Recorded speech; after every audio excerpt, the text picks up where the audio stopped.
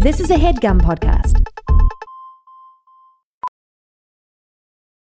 Welding instructor Alex DeClaire knows VR training platforms like Forge FX help students master their skills. There's a big learning curve with welding. Virtual reality simulates that exact muscle memory that they need. Learn more at meta.com/metaverseimpact.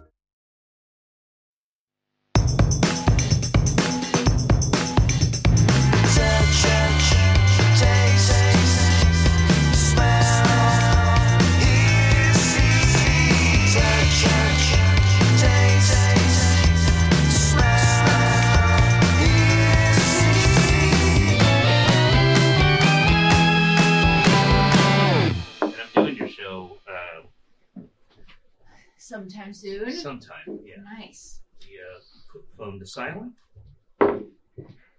Yes. Fake the Nation. Have I done it before? I did, right? Oh my god, you've done it like 3 or 4 times. Get out of here, really? You don't remember doing my show 3 or 4 times? It's the or that's tripping me up. You've actually, over the last 4 or 5 years, you have done it multiple times. I Maybe more than apologize. 3 or 4 Well, times. wait a minute.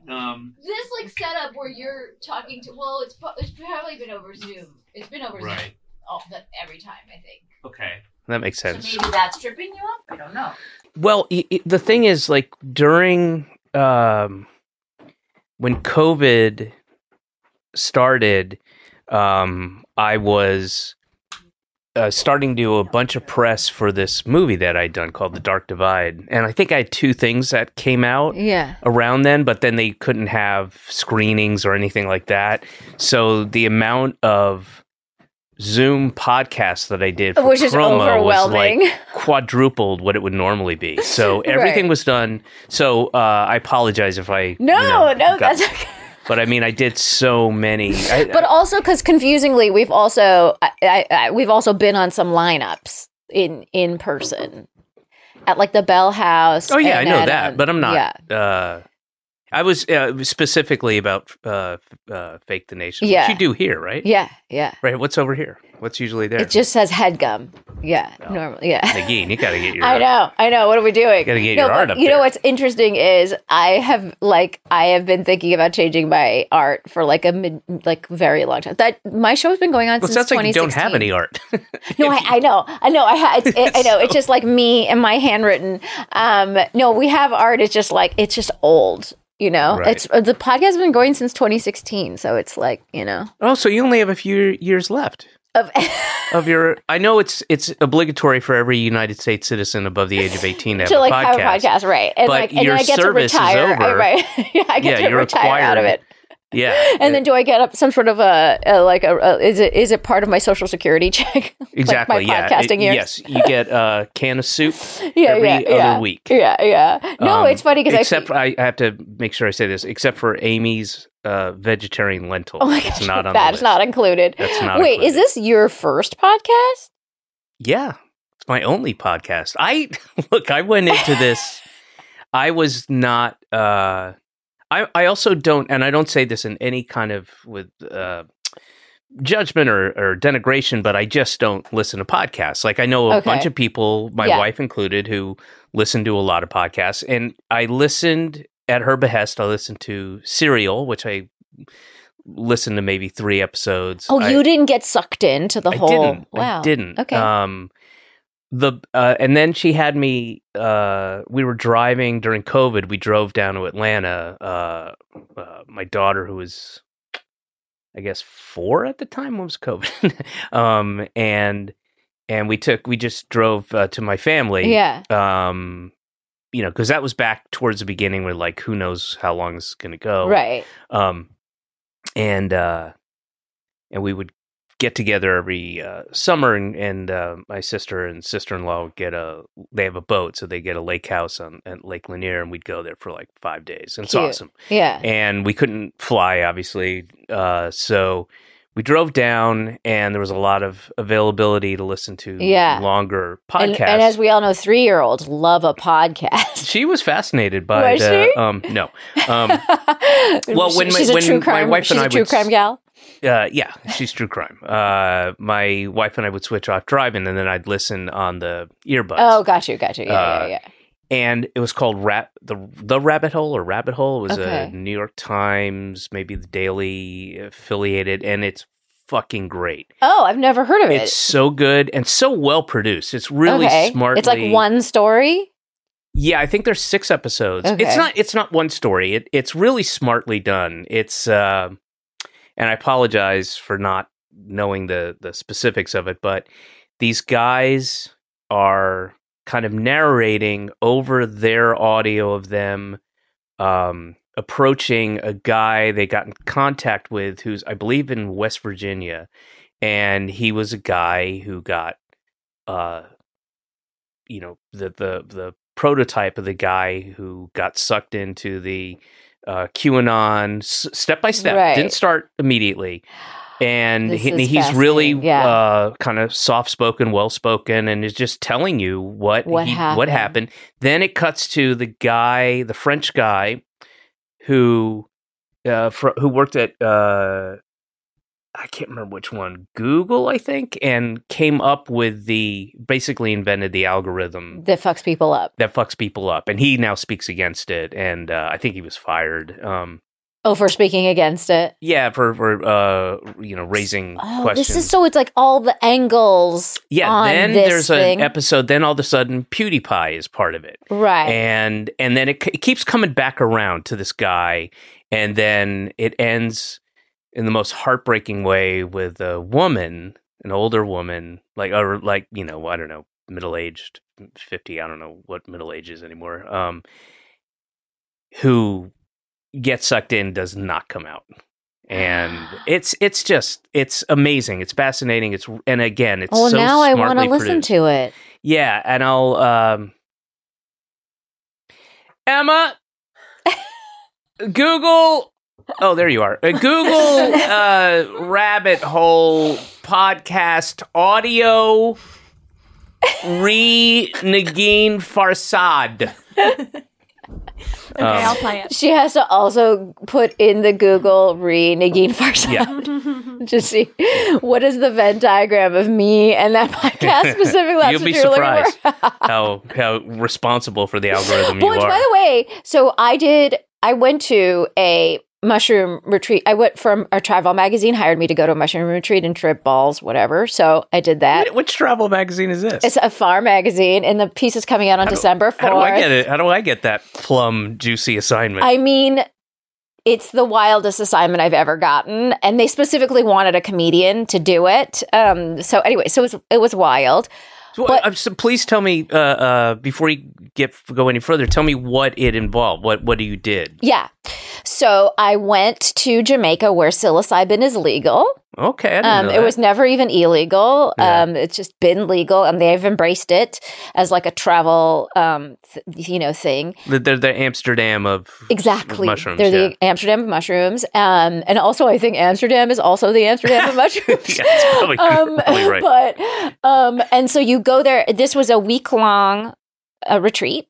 Yeah. And a week. Week. So you arrive like that night, you sort of meet it was 9 perfect strangers, and you meet the other strangers. There's an awkward dinner. And then the next day you dish all of your problems in life. And there are people there that were like, I have agoraphobia. And another one's like, I have, this level of trauma from this kind of assault and just horrible stuff. Is it put out there as a treatment or? Yeah, as a therapeutic treatment. Got it.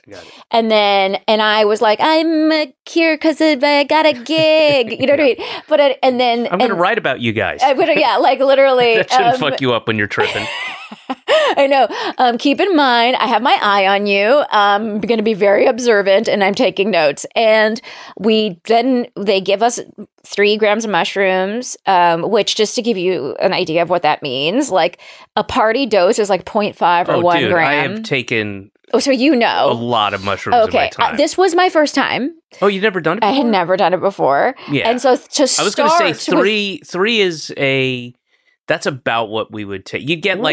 You would do 3 grams? You would get an eighth, right? Yeah. And then you kind of divvy them up. Yeah. So I'm not sure what an eighth divvies up to. Yeah, but it was I know by pretty much by size. Maybe 3 grams. How much was 3 grams? No, I do not think you were doing 3 grams. Okay. Because then you would have literally gone into another universe. Tell me the, like, if you put it in your hand, how big it would be. Several capsules, because they are professionals that capsules. do not use. Oh, we would get them and chew them. Yeah. No. We were using capsules. Elegant. We were elegant. And then they would set us up in these little areas, and then we would trip for like 4 or 5 hours. But there were facilitators and therapists and a nurse. 4 or 5 hours. That's it? Yeah, of like intense tripping. Yeah.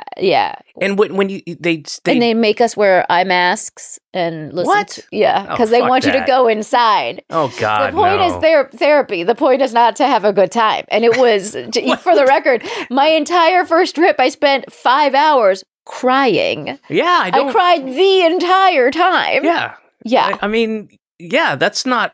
Did you find anything therapeutic about it after it was over? Oh, yeah. I mean, because apparently I've been carrying some shit. Well, who hasn't? Right. But you learned you're a crybaby. Well, I mean, I don't want to brag, but I also spent a majority of the second trip crying. And I spent a good part of the third trip crying. So, like, I was showing off by the end about how good I am at doing that. Did you have to replace your masks so that they were sopping wet? Literally, I would lay them out at the end of the day because they were wet. They were quite wet. And then feral raccoons would come over. Yeah, would come nibble on it. This sounds terrible, but also maybe a thing you just have to get through, and then you break this barrier, and then you're like, I understand what life's about. Well, because there's a couple. I mean, okay, as a parent, I'll tell you one little thing I was carrying around. I know. No, this is turning into the psychology pod. But I know the one little thing that I kept, my brain kept taking me to Morocco, and my husband was on. Had a job there. He was in the last season of Homeland. So he was shooting in Morocco when my baby, for like 3 or 4 months, the first 6 months of her life. So he wasn't around. He wasn't around a lot. That's terrible. Yeah, it was really rough. So for everybody involved. Yeah, exactly. Yeah. And so I went to Morocco. I took the baby to Morocco for like 10 days, and we visited. Mm-hmm. And while we were there, we were at a hotel, and I was making a cup of tea, and I was standing too close to the kettle, and I burned her finger on the kettle. Okay, so she's like 6 weeks old. Oh. Right? And I lost my mind, obviously, and I hated myself, and I was so, but here's the crazy thing. I had no memory of that happening. Like if you had said to me, tell me about Morocco, I would not have remembered that happened, because after it happened, my brain shoved it into a place, And when I came back to New York, I was crazy. I kept thinking I was going to, like, the stroller was going to pop out of my hands. Right. I kept thinking I was going to drop her. I had all these crazy anxiety feelings. I called my OB, and they're like, you have postpartum anxiety. It's very normal, blah, blah. But it was all triggered from this, like, finger burning or whatever. And so my trip takes me back to Morocco. I had to experience the whole thing again. And I had another understanding of it. And this is so embarrassing. My understanding was parents make mistakes. I thought you were going to say it was her fault. No, yeah, that bitch. No, that just that like parents make mistakes, and then I made a mistake. Like, and it's not, and then that's what happens. And like all of my realizations were the bottom of like a kitten poster. All of them, right. Like this affirmations. Yeah, 100%. But it's like stuff that you know to be true, but you don't fully in your body know to be true. Right. Well, I could have told you any of those things. Well, no, exactly. But I would have intellectually understood those things if you told them to me, but I would not have emotionally understood them. Right. Well, can I make a strong suggestion? Please. Don't see Rain Man. Wait, I've seen Rain Man. Well, unsee it. But why? Oh, wait, now you can. You can see it now because you tripped on the mushrooms and had that revelation. Yeah, wait, why? What happens in Rain Man that I shouldn't see? Are you fucking kidding me? It's the whole premise of the movie. Is that parents make mistakes? The I don't remember. I was a child. What happens in the movie? You saw Rain Man as a child? My parent, what kind of? First of all, I was a latchkey kid. Okay, this is the 80s. This is the 90s. Right. Nobody was around. I was managing myself. There was a lot of inappropriate viewing, but also I don't remember when did that. I don't even know when did that, but it was many years ago. So what happened? It was. So he's Dustin Hoffman is severely autistic and is a savant with numbers. Right, I remember. So he takes counting toothpicks. Right, Yeah. and he just knows, and Tom Cruise, after this happens like a second time, like susses it out. He's like, "Hey, I know what we're doing. We're gonna take him to Vegas, and he's gonna count cards." Right. And then it's really good. It's a good movie. And then I believe it won a few Oscars, even. It definitely won a Clio. But possibly a BAFTA. Not a BAFTA, an Obie, and a Webby. But so after Vegas, he realizes. There's a big dramatic revelation that Rain Man. He's not saying Rain Man. He's saying Raymond, which is the guy's name. But he was running a bath. And he put too much hot water or something like that for the brother. He burned Tom Cruise. So I can't remember somebody burned somebody, but I think he burned Tom Cruise when he was a little baby. And then this is sounding right. Yeah. I could be wrong about who burned No, that's right. Yeah. I should rewatch and also unwatch There's a lot of crying. Rain Man.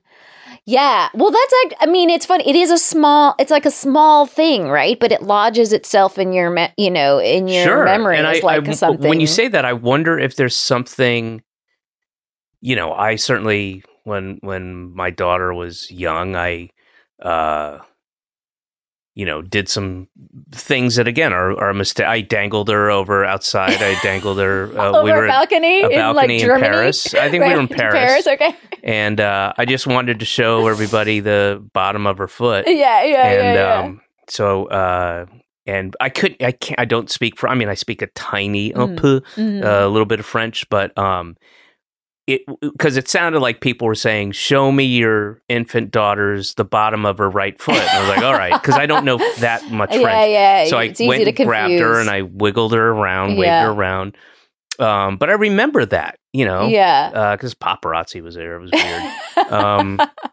And then that fucking pice of shit, Michael Jackson stole it from me. Then he did totally. it. That was your bit. That was your bit. That was my thing. Yeah, totally. Dangle my kid over the balcony. In different countries. Yeah. And just show the bottom of her right foot to everybody. Is the bottom of her right foot like super, is it gross? It's not gross. It's got a smiley face on it. Oh, got you. Okay, opposite. Yeah. I had it tattooed when she was young. Yeah. That's when you do it. It's kind of like getting your ears pierced when you're like a baby. It hurts less. Like, it's a good idea. I mean, yeah, they say it hurts less, but who knows? I don't know. I want to continue with the tripping because you only got to 3 days. So did you trip every single night? No, that would be crazy because... And as you've done it, you don't know what amount, but so I did the 3 grams, and then the next day you do this like kind of group therapy again. Everyone compares like my notes. Fucking nightmare. You don't like that situation? I think shit. I'd much rather group therapy than just me therapy. Oh no way! And my wife's from Southern California, from Santa Monica, and as am I from Palm Springs. Well, that's different. It is different, but I mean, I'm also from Southern California, right? That's why I got it more geographically specific to Santa Monica, so people don't think, "Oh, Palm Springs." Yeah, they immediately assume, yeah. So she's from Santa Monica, which makes her what?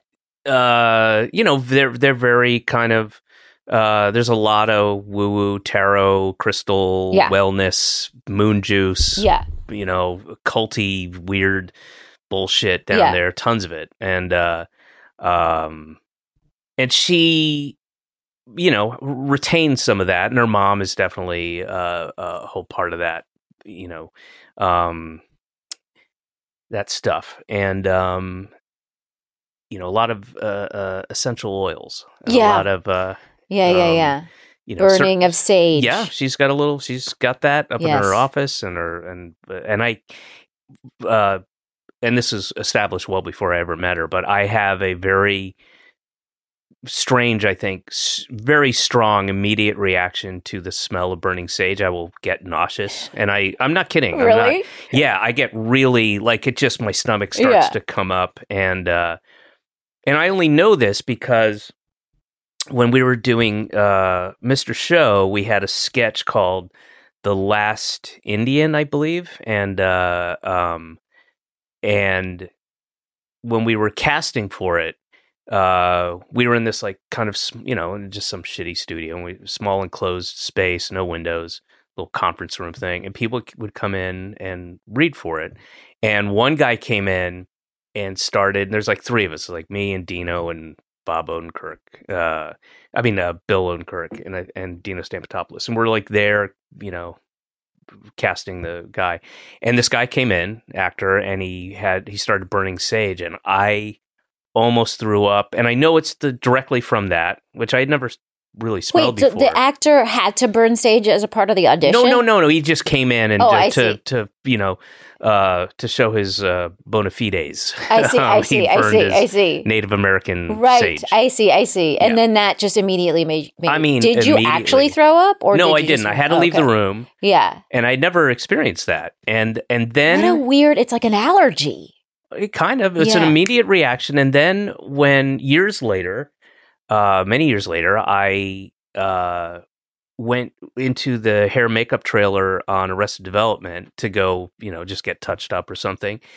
Somebody was burning sage. I took 2 steps in. I was like, and I had to leave. And I explained, like, I don't know why. I wish it wasn't this way, but I cannot smell that without like a gag reaction. That's so weird. It's like your cilantro. Yeah, but it's not just distaste. But I've also never heard of that. I've never heard of anyone being like, I nor can't. Nor have I. Very strange. So I really can't stand it. And, but they'll go and my wife and my mother-in-law, they'll like sage if there's a new space. The house, they're going to sage it, and whatever that's called, getting rid of the spirits, the or evil some eye, dumb fucking thing, and so they got to sage it and whatever. As a professional welder, Shayna Ford uses Forge FX to practice over and over, which helps her improve her skills. The more muscle memory that you have, the smoother your weld is. Learn more at meta.com/metaverseimpact. Hey, we've all been there, rummaging through pipes, dodging man-eating Venus flytraps, grabbing up coins, fighting hammers, slinging turtles, and stumbling upon polka-dotted mushrooms, eating them, turning into giants, and going on full-blown rampages. Schedule 35 is kind of like the Super Mario mushroom, but for your mind, bro.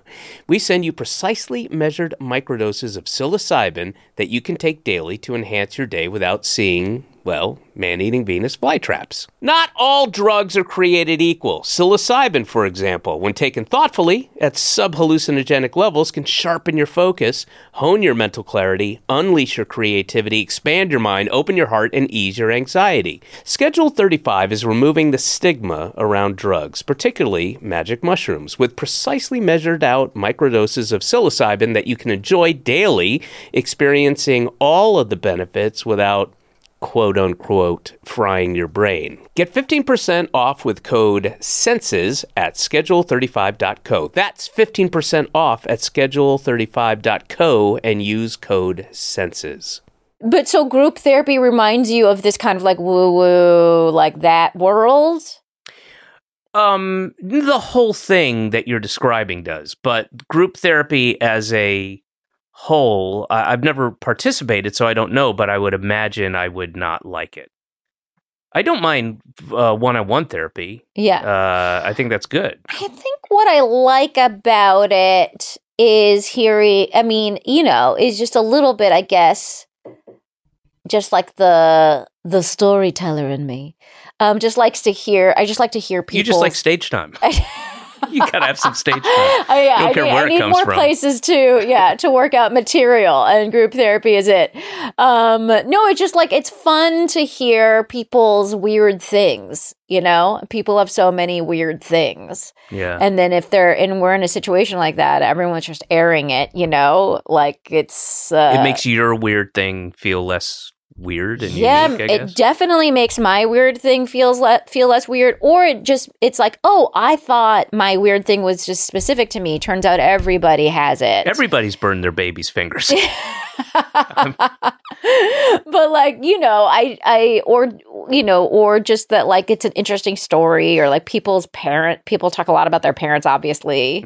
That comes up a shit ton, and it's interesting to hear. I think about that, I think your kid might be slightly younger. How old is your? She's 4. She's 4, yeah. Mine's 6. And I just think about, man, what am I doing right now that I'm not even aware of? That's going to scar her that forever. I think is fine. Yeah. That's going to, mess her up. Yeah, yeah. And, I guess we'll find out in, 18 years or so. Yeah. We'll when she starts writing a solo show about... God, I hope not. I hope. I was like, I hope she's like a lesbian pianist. That's something. Specifically what you want. Yeah. Okay. Well, what I really wanted before she was born was if it was going to be a girl, I wanted a boy. Just because I've been surrounded by women my entire life. Oh, gotcha. So you're just like, oh, another one. And well, it was fine. I mean, either way, I was going to be happy. But I wanted to have, if it was a girl, the first female starting pitcher for the Boston Red Sox. Oh, specifically? Yeah, that was my dream. That was my fantasy. And I wanted to get her into baseball. And I took her to a Cyclones game last summer. Did it resonate? A little bit. She had fun. She had a lot of fun. There were some of her friends there. And, I don't know, have you ever seen a Cyclones game? I've seen a Yankees game. Yeah, that's not the same. Okay, no. They are two teams that play baseball, but at shockingly different levels. Yeah. No, I have not seen a Cyclones game. They're like low single A, and the game was terrible, but fun. It was just so much fun. And because if you go see minor league games, they just fill everything with noise. And now we have the hot dog race, and now there's this, and there's just constantly stuff happening in between. Even a batter coming up, like just music and contests and whatever. And it was really, really fun. I can't wait to go again. But she was, asking me questions about what was happening. Yeah, and that was great. But yeah, that was my... So your indoctrination effort may still work? Maybe. I tried to get her to watch at home, but she's... and I think she has to play, right? Yeah, but I mean, she's more at this early stage as more of a arts and crafts sensibility. Yeah. And less, she's very athletic. She's super fast and beats the shit out of me. Just beats the fucking shit out of me. I mean, hard. I mean, we enrolled her in Taekwondo classes. Yeah, mine's in Taekwondo too, yeah. Are you in Park Slope or Gowanus? No, I live in the East. I still live in the East Village. Are you still at the same? No, I moved up the street, but still in the East Village. Negin and I lived in the same building. Yes. 141 East 3rd Street. It's a good building. It's a great building. That's how we met, right? Yeah. I did your film. Yeah. The Muslims are coming. Yeah. And also, do you remember how you agreed to that? Yes, I had to do laundry. No? No, I wrote a letter to you and slipped it under your door, asking you if you would sit for an interview for this film. Right. And then I said at the end, we can do the interview in the comfort of your home or the comfort of my home or, the laundry room. Mm-hmm. And then, which was a joke to me. And you were like, let's do it in the laundry room. So that's more interesting to me, and I had to do laundry. Yeah. Definitely, it was more interesting. So there was just some laundry gently sitting in the background. But also, it's like a shitty laundry room. It was at the basement of this pre-war building with machines that didn't work, that were broken. And a cat running around. And like the super was down, had his office. It was just really kind of, Chernobyl looking. And also, like, we at no point address it or anything. It's just that of all the interviews in the film, that's the way to do it. Yours is in the laundry room. That's the way. Yeah, I honestly, it's like one of my proudest film moments. Okay. All right. What were we talking about? The Taekwondo. She beats the shit out of you, and it just made her more stronger and can reach higher places, and I mean, she winds up, and luckily I have that. I can't remember what it's called, but about 2 or 3 years ago, the fat in my stomach started to harden, whatever that's called, like beer belly. Yeah. It's a real thing. Like beer bellies are that fat hardened? It's when the fat you have, it's not, it's like, it just gets like right now my stomach is very hard. It's hard. Yeah. And so I just questioned, that's bad, right? That's not, no, it's not good. Okay. Gotcha. Like if you wanted to turn that into a 6-pack. It would take extra work. Okay, gotcha. That I'm not willing to put in. Gotcha. Okay. So when she hits you, it's like a cushion. It's like a barrier. Yeah. Yeah. It's and I can take a punch now in the stomach. Still glass jaw. Yeah. But stomach, I mean, it's just you're gonna hurt your hand. It's right. One of those things. That's impressive. Yeah. I guess was it a lot of beers that did it?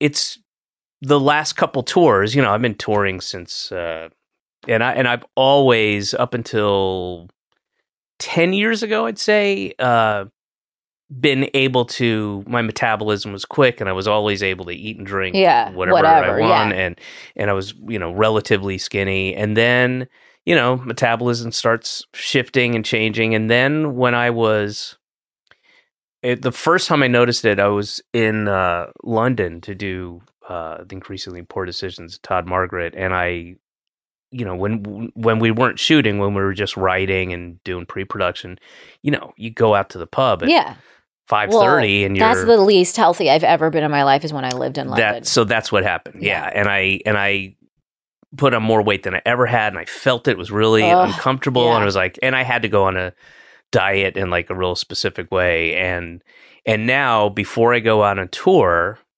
You pregame with a diet? I did it this time. I got down to 157. Ideal weight is 155, and I got to like 157 and a half, knowing that it would go up. Oh, I mean, touring, it's just the worst. I'm not saying anything that has been said a million times. Right, but the interesting thing about touring for me is that it's the easiest access food is terrible. Yeah. But I also kind of can't consume it. Like, I find it too disgusting now. My mouth, I feel like not me. The fast food stuff I'm leaves drunk. a film. That's the other thing is I drink during the show. I don't drink before the show. Right. I drink during the show. I'm doing an hour and a half usually. Yeah. And so I'm 3 beers. And then I was doing on this last tour, meet and greets, where I would do a shot with everybody, have more beers. Then I'd go out, me and Sean Patton, who was opening, would go out and hit the bars. And this is, 4 nights in a row. And then you get back to your hotel room and I've got potato chips and, some cheese sticks that I found. And like, there's cheese sticks. All right. And whatever. And then I'll have a bottle of wine. I mean, it would. Oh, wait. Okay. You can not a wake bottle, up but, and feel fine after doing all that? I never said that. Oh, okay. I wouldn't say I feel fine, but I'm very, very, very, very used to it. And I can, I can manage. I can do everything. Wow. And look, all drinking. I'm doing is going to the airport. I'm getting up, getting in a taxi or a Lyft, going to the airport, going through security, waiting. Yeah, I mean, there's not a lot to do. Or drive 3.5 hours to the next gig, whatever. And it's the kind of thing, even if I do, and now I won't do more than 4 days in a row. I do 4 nights and then I take a night off. But and I don't do 2 shows back to back anymore. I can't do that. But like a 7 and a 9. Yeah, I don't do that anymore. But I will wake up like, oh, geez, and I'll have coconut water and some Pedialyte, and it works. And it gets me up to the point. And initially, like, all right, I'm going to take it easy tonight, But then, by the time the adrenaline boost of having a really fun time doing a show, with a sold out theater and people are loving it, and you just you want to keep it going, and you just feel by then it's 12 hours after you woke up and you're feeling fine, and let's go get a drink, let's do it, let's see what Boise has to show us, and right. and you just sort of start the process all over again. But I definitely have to take more time off in between than I used to. Right. Hey everybody, FrameBridge makes it easy and affordable to custom frame just about anything, and we have! FrameBridge is fast, and we ship your finished frame directly to your house in days! FrameBridge pricing is fair and transparent. FrameBridge has framed over 2 million pieces and counting. FrameBridge has a curated selection of frame styles and design experts to make it fun and easy to choose the perfect frame for your piece. But I'll tell you this from personal experience, because I've used FrameBridge a number of times, and I used them online, but one time I went to the FrameBridge in...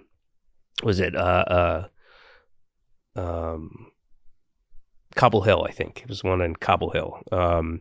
And I asked if I could have one of their example pieces. It was like multiple photos of a family, and then like this little shadow box thing. And they said no. And I pretended to be very upset and said, I want that picture. I want these people in my house. And they wouldn't sell it to me. Order online at framebridge.com. You can either upload a digital photo for us to print and frame, or mail us your art. We'll mail you free, secure, prepaid packaging to mail us back your art. FrameBridge custom frames your piece in our studio using the highest quality materials and ships it to your door for free.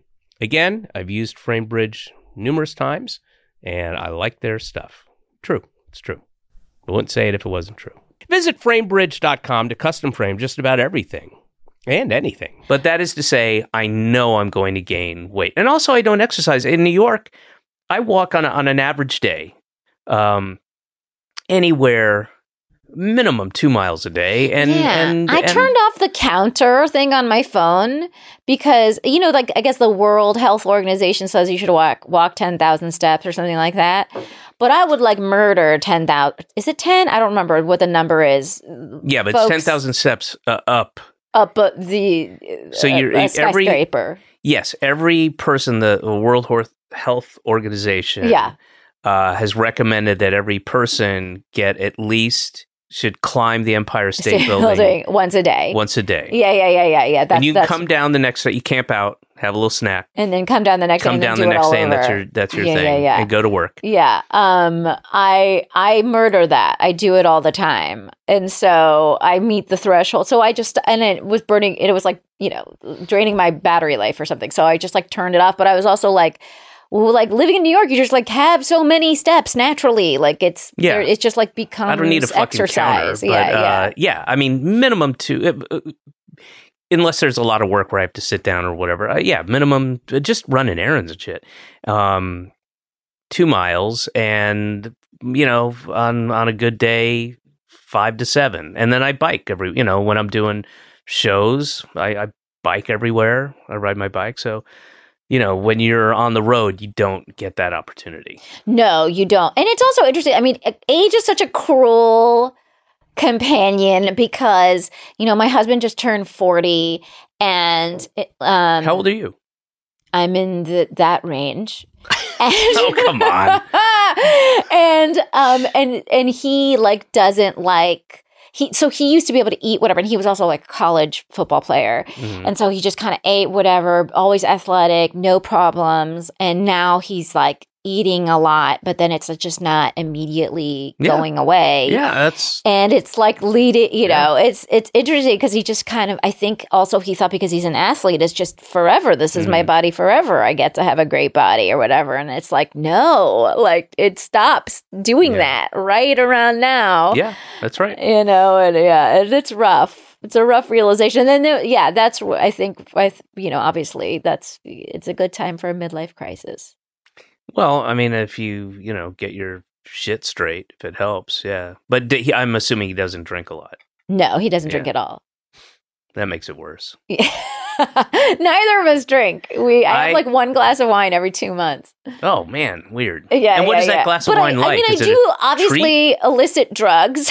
I do psychedelic. I've done two completely psilocybin. Different things. It's all right. And I do weed very infrequently, but I will do it. And so there you go. I used to smoke a lot, and I just can't anymore, and I haven't for a long, long time, really. But I also, it doesn't mix well. Like I will, if I get high and drink, it's not a good combo. Well, like I wasn't really ever into it, and then I had a really bad breakup, and I was crying a ton. I was like, I had been with this guy for like very many years, blah blah blah. So my friend was like, "Oh my God, you should just become a pothead. It'll stop the tears." And I was like, fantastic idea. How do I become such a thing?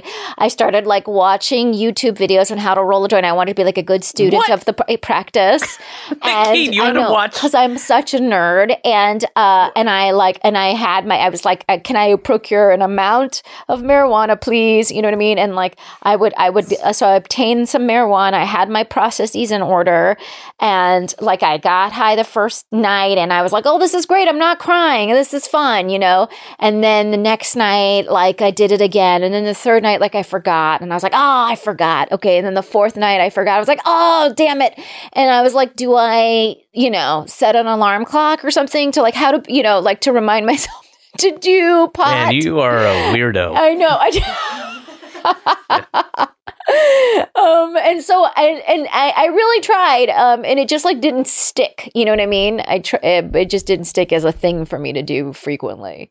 Yeah, well, you don't have to. What about edibles? And in edibles, I feel like I've obviously done them, but like they just don't hit at the right point, or I haven't figured out the magic recipe of like when to take it, when I want to feel good. They're trickier because you can't, like if you smoke a bowl, you've got a pretty good sense of when that high is going to peak and when it's going to go away. Yeah. With edibles, it's a little more of a crapshoot. I was living in Paris I've lived in Paris here and there for a couple of years. And what were you doing there? I was like waiting tables, and I was teaching English, and I went to the Sorbonne for a minute and whatever. And they do hashish, right? Like that's their version. And a friend of mine, I was like, oh, if I didn't want to smoke this, how else could I take it? And they were just like, oh, just like melt it in some butter over a stove and then just put the butter on a baguette, right? Just a very French way of doing an edible. And so it's got a baguette in it. Yeah, exactly. And so I did that, and I thought I just had no concept of the amount, you know what I mean? And so I put some vague amount on the stove, whatever, I ate it, and then I truly fell to my knees on a bridge over the Seine. Like I was just like, whoa! I was so out of my mind, and like had to be carried home. So I'm not good at figuring out amounts. Yes, I've done that. I've made that mistake with the same thing with hash and making brownies. Yeah. And it was only much later where I was like, oh wow, I have no idea how much that is and how much I put in and it was not a bad experience, but it wasn't great. And we were in Vegas. It was me and a bunch of friends had gone out from LA. And I mean, I couldn't talk at one point. I just had to be led around the casino. And then with, this is so embarrassing. I'm not going to tell you the whole story because it's really, really embarrassing. But I used to do a bunch of drugs and you know, delivery services are the best thing in the whole world. And my guy, I wanted to get some. This is in Vegas? No. That was a different story. So this is here now. This is here a long time ago, before my daughter was born. And so my guy, who was my guy, I texted what I wanted. It's all code words. I want cotton candy and whatever. And he sends his guy and he rings the bell and, he goes, they didn't have cotton candy, so we gave you some Snap and Pops or whatever the code was. Right. I was like, oh, all right. And he had a card that I had gotten a long time ago with the punch card. Every time you got the last joint was free. That would be awesome, though. No, a lit of what everything meant. Okay, yeah. Salt and pepper is heroin, and da-da-da is this, and da-da-da is that. Okay. So it's a whole list, right? Yeah. And I go, oh, okay. He was like, do you want it? And I was like, yeah, sure. And I had my money anyway. Oh my God, I'm so nervous for where this story is going. Okay. So it was ketamine. That's where I thought this was going. So it's ketamine, which I had only done once. Yeah. And it was one of those things that I'm not a downer guy at all. Yeah. Much more of an upper guy. And I had done it once in London, and I just didn't do a whole lot. It's like a powder. What does it look like? I've never even seen it in its like a crystal powder. Oh, got you. Yeah. And then so you just took it without knowing. Yes, and the same fucking mistake, and I was by myself. Oh, God. I was by myself. That's probably for the best. And I forgot to take my dog out for a whole. I mean, I was so how long fucked up. Oh God, it probably was 12 hours, something like that. I'm gonna say. Jesus Christ! So your dog didn't poop outside for 12 hours? Oh, longer than that. I probably had taken. No, I had taken. I'm saying the whole trip was and I wouldn't call it a trip so much, but it was just a miserable, terrible experience. And I went and there was some in the packet left, and I just flushed it down the toilet. And I was like, I'm never doing this again. This was awful. Yeah, well, my experience with ketamine is because that's what they gave me during my C-section. Mm. So, what did you go to a doctor in Jamaica? No, my body wouldn't handle. It's funny. I do stand up about this, but like my body, they gave me an epidural, like what they do generally for a C-section to numb your bottoms. Yeah, and it just like you have more than one bottom? I all of the bottoms. Oh. Yeah. That's what makes me special. How many bottoms do you have? I've got about 4 bottoms. Oh, no kidding. Yeah. Right. And so they gave me a bunch of epidural. Like they tap your spine, right? Yeah. So they did that 3 or 4 times, and it just didn't go everywhere. Like the material is supposed to numb everything, just wouldn't numb everything. And did they know that before they started? They learned in the process that I have quote very fibrous skin. But wait, so did they start to make an incision? So no, oh yeah, so they did. So they go, can you feel that? I mean, I was like, I mean, I think I can feel it. Like it doesn't feel. It's not like the most. Was it a scheduled C? Did you know you were going to have that? No, so this is all. It was after 24 hours of misery. Oh my gosh! Whatever, feeling all of the pain and them trying to open my cervix with a car wrench, and it was it was a very, very difficult day, and which is also ended up being a part of one of my mushroom trips because that was one of the traumas. And so at the end, oh boy, this sounds terrible. No, it was terrible, and so no wonder you burned your kid's finger. A payback. I get it now.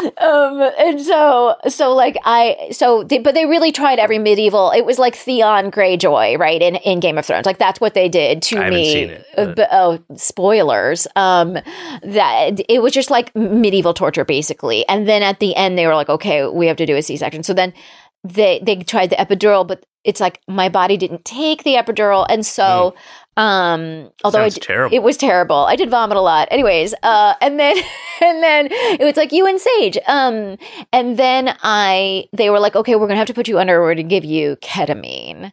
Wow. And I was just like, what? Like, am I supposed to? Are we at a rave? What's happening? You know? And so I didn't know that ketamine was even in use for this kind of thing. It's a horse tranquilizer. Yes, and I am a horse, a four-bottomed horse, and so and it's interesting because were they able to play like Chemical Brothers or Daft Punk or Skrillex actually delivered the Special K into my body, so that worked out. But it was I hated it because it's like I don't know what yours was like, but it's like I went into multiple dimensions of space and time, and like it was like very existential. And like I just was questioning existence constantly, and I couldn't tell what century or time I was in. Time was weird and fluid and simultaneous and multiversal, and it was just horrible. And then I actually woke up in the middle of my C-section because the C-section had problems, and they were like, God. This sounds terrible. I tell it, it's a good 15-minute set. And I woke, and then I woke up, and the C-section lasted for 2.5 hours. They're supposed to be like 20 minutes. I know. I'm telling you, fibrous skin, folks, issues. So that means it doesn't cut easily. It doesn't cut easily. Yeah. What about an acetylene blowtorch? I know. Is that something they should use, metallurgy and glass making techniques. You're just hearing, all of a sudden you hear like a dog. There's a canine squad, German shepherds. Oh, it was. But so I woke up in the middle and they weren't done, and then I was like, "Hey, that's guys." Like a Rosemary's Baby kind of thing. It was really violent. And you're like, "Oh my God, this is really happening." Yeah. And then I heard the anesthesiologist say, because I started screaming. Oh God, damn! This is horrible. I'm so sorry. When I started screaming, and the anesthesiologist said, "When you scream like that, it makes me look bad." And then he re-upped my K, and I went back under. Yeah, it was really it was a time. That's one of the douchiest fucking things I've ever heard. I know, but it's funny because he's scolding you, like he's pissed off, he was just making like a bit of a joke, like he was doing a joke in the middle of my really utter trauma. But I guess it's happened before, like they didn't know how long it was gonna take, so he just didn't give me enough, and it happens, I guess. But I remember when I woke up, I said to my husband, "Hey, did the anesthesiologist again?" Because I'd heard so many things, I had spoken to so many historical figures by that time, I couldn't tell what was real and what wasn't. I was like, "Did someone in the room say when you scream like that, it makes you look bad?" He's like, "Oh yeah, we laughed for a minute. We had to stop the process. We were enjoying it so much." He did like a tight 10, and then he went back to it. So who was your favorite and why historical figure that you talked to? Well, and this is, again, I don't know that this is appropriate at all, but my favorite historical figure was Gandhi. Mm-hmm. I would say it was a cross between Gandhi and Lincoln, and both of them just had really in the afterlife they've settled into just a kind of weirdness. For Gandhi, it was just he was literally "I'm a slut now," and he was oddly trying to get laid, and it was a weird scene for him. Well, that was part of his, that was one of his secret, his actual life. Yeah. He was a horn dog. He's just an overt horn dog in the afterlife. Even more than in real life. Yeah. That guy was fucking nonstop. Was he really nonstop? Yeah. But I don't actually know enough about his history to which is also weird that I met him. And why do you think that's not appropriate to say? Oh, I don't want to besmirch the dead, I guess, or something. No. I'm not sure. Is that really? It's not a strong besmirchment. I guess not, especially if there is a real world. There's also real world accounts of it. I guess it's not a strong besmirchment. And what about Lincoln? Lincoln, interestingly, this isn't famous masturbator. Was he really? Yeah. Are you serious? No. No, okay. I'm not serious about any of it. No, but Lincoln had kind of settled into like really, he was just like he was like, what's the word? He's just like not confident about himself. And he was just like, does anyone remember me? And I was like, dude, there's like so many like high schools named after you. Tell him about the fucking penny. Yeah. Oh, I didn't tell him about the penny, Yeah, but you I should tell talked him a about lot the about penny. the schools that were named And the after him. $5 bill. Oh, shit. I could have talked about that too. I didn't mention currency at all. I'm focused mainly on how very many schools are named after him. And Lincoln Toe in it's either Chicago or LA. Also Lincoln, Nebraska, a town. Yeah. And so I was I was like, just like, you're and Lincoln so... Logs, like the Lincoln, recreation of his shit. That's right. I was basically there to like comfort him. I want to take a pause and go back to that very funny joke I just said. Lincoln Logs. Yeah. A recreation of his shit. Yeah. That's very funny. Okay. Thank you. That's just for the listeners, his poop. In case you didn't know what shit Lincoln meant Logs in that is an situation. old game that kids played in the 50s and 60s, I think. Which I literally like only vaguely. What was it? Did you ever play it? No. It's a little before my time, but it was like, I think you got a big thing and you built a log cabin. What I don't did know. it have to do with Lincoln? Nothing? He was born in a log cabin. Oh, okay. Oh, so it was like Legos, but for log cabins. Yeah, I don't think you couldn't make much more than a log cabin, I think.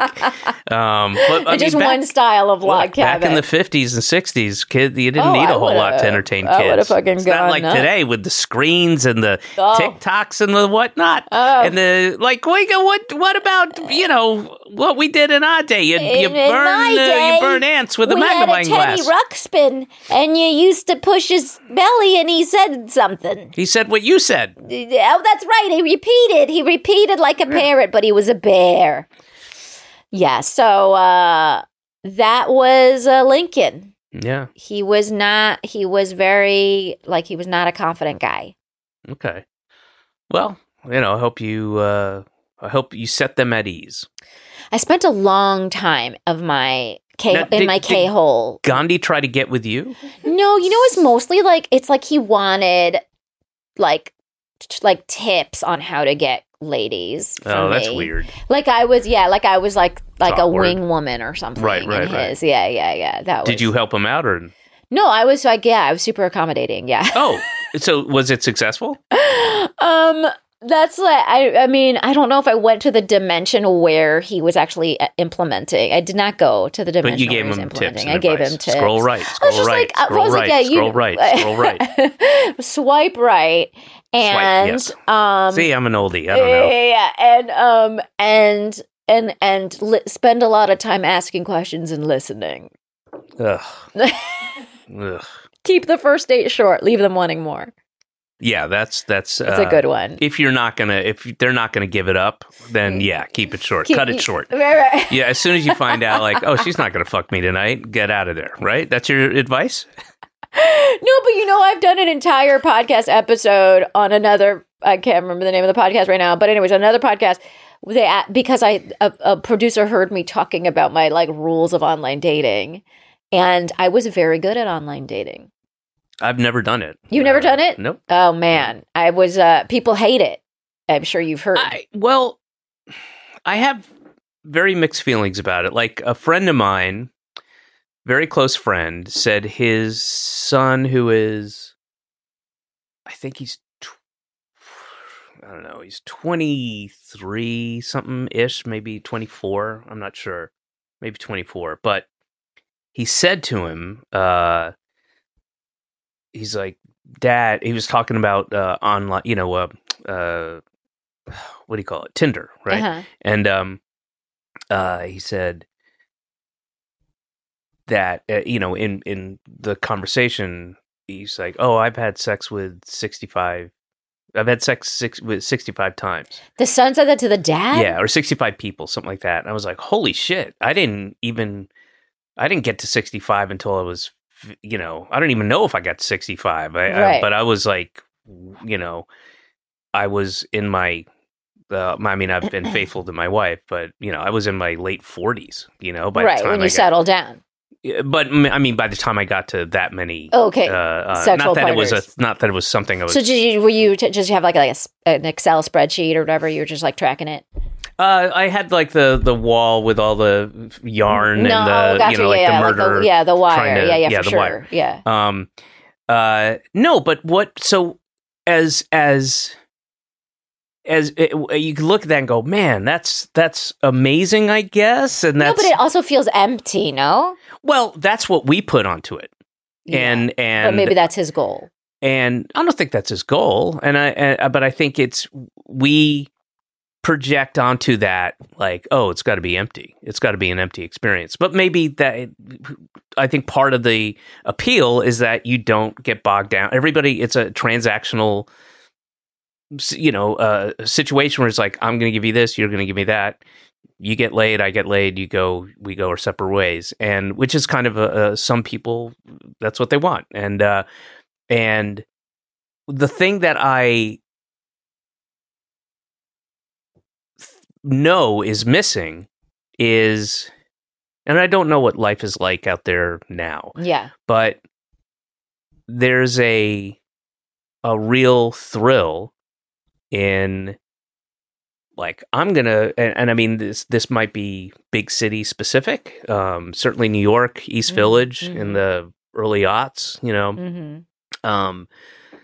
was a very special time, and you'd go, it's like you'd go to the bar with some friends, and you had like, your 5, 6, 7 places that you'd go, and you'd meet somebody. Yep. You wouldn't go there to meet somebody. You weren't trying. You would.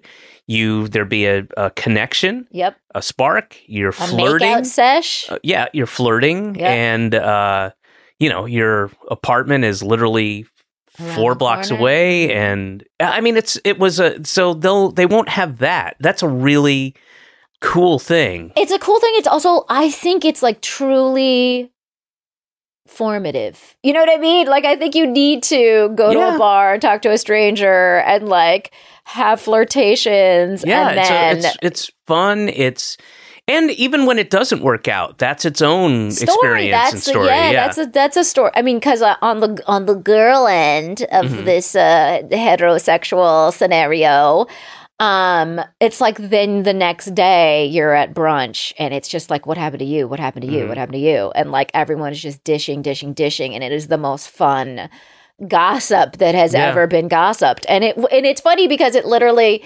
it like was an episode of Girls. Like it was like, I feel like it was very much like how things went down in New York City in the aughts and then even in the early 10s or whatever, tweens. It's like I and that frisson of like, you don't know what's going to happen that night, and you never know who you could end up with. Would you explain to our listeners and viewers who didn't go to spend time in Paris what a frisson is? like a tinge, like a soupçon of energy. Yeah. Yeah, a little conflict, a little tension, something. Yeah. Now, so Negin, I end every podcast the same way. Yeah. By asking, and thank you very much for coming on. Oh, I think we should start by asking everyone. So, Israel or Hamas, and why? And why? Where do you stand on this?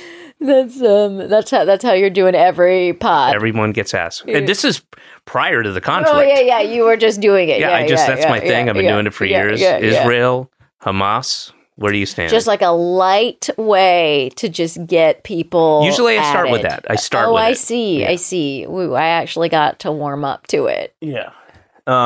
You think about your answer.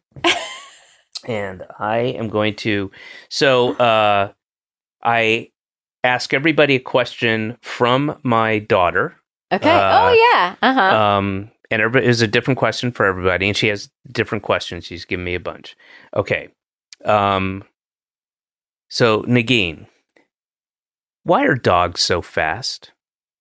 Why are dogs so fast? I have a dog, a Pomeranian. He is very fast.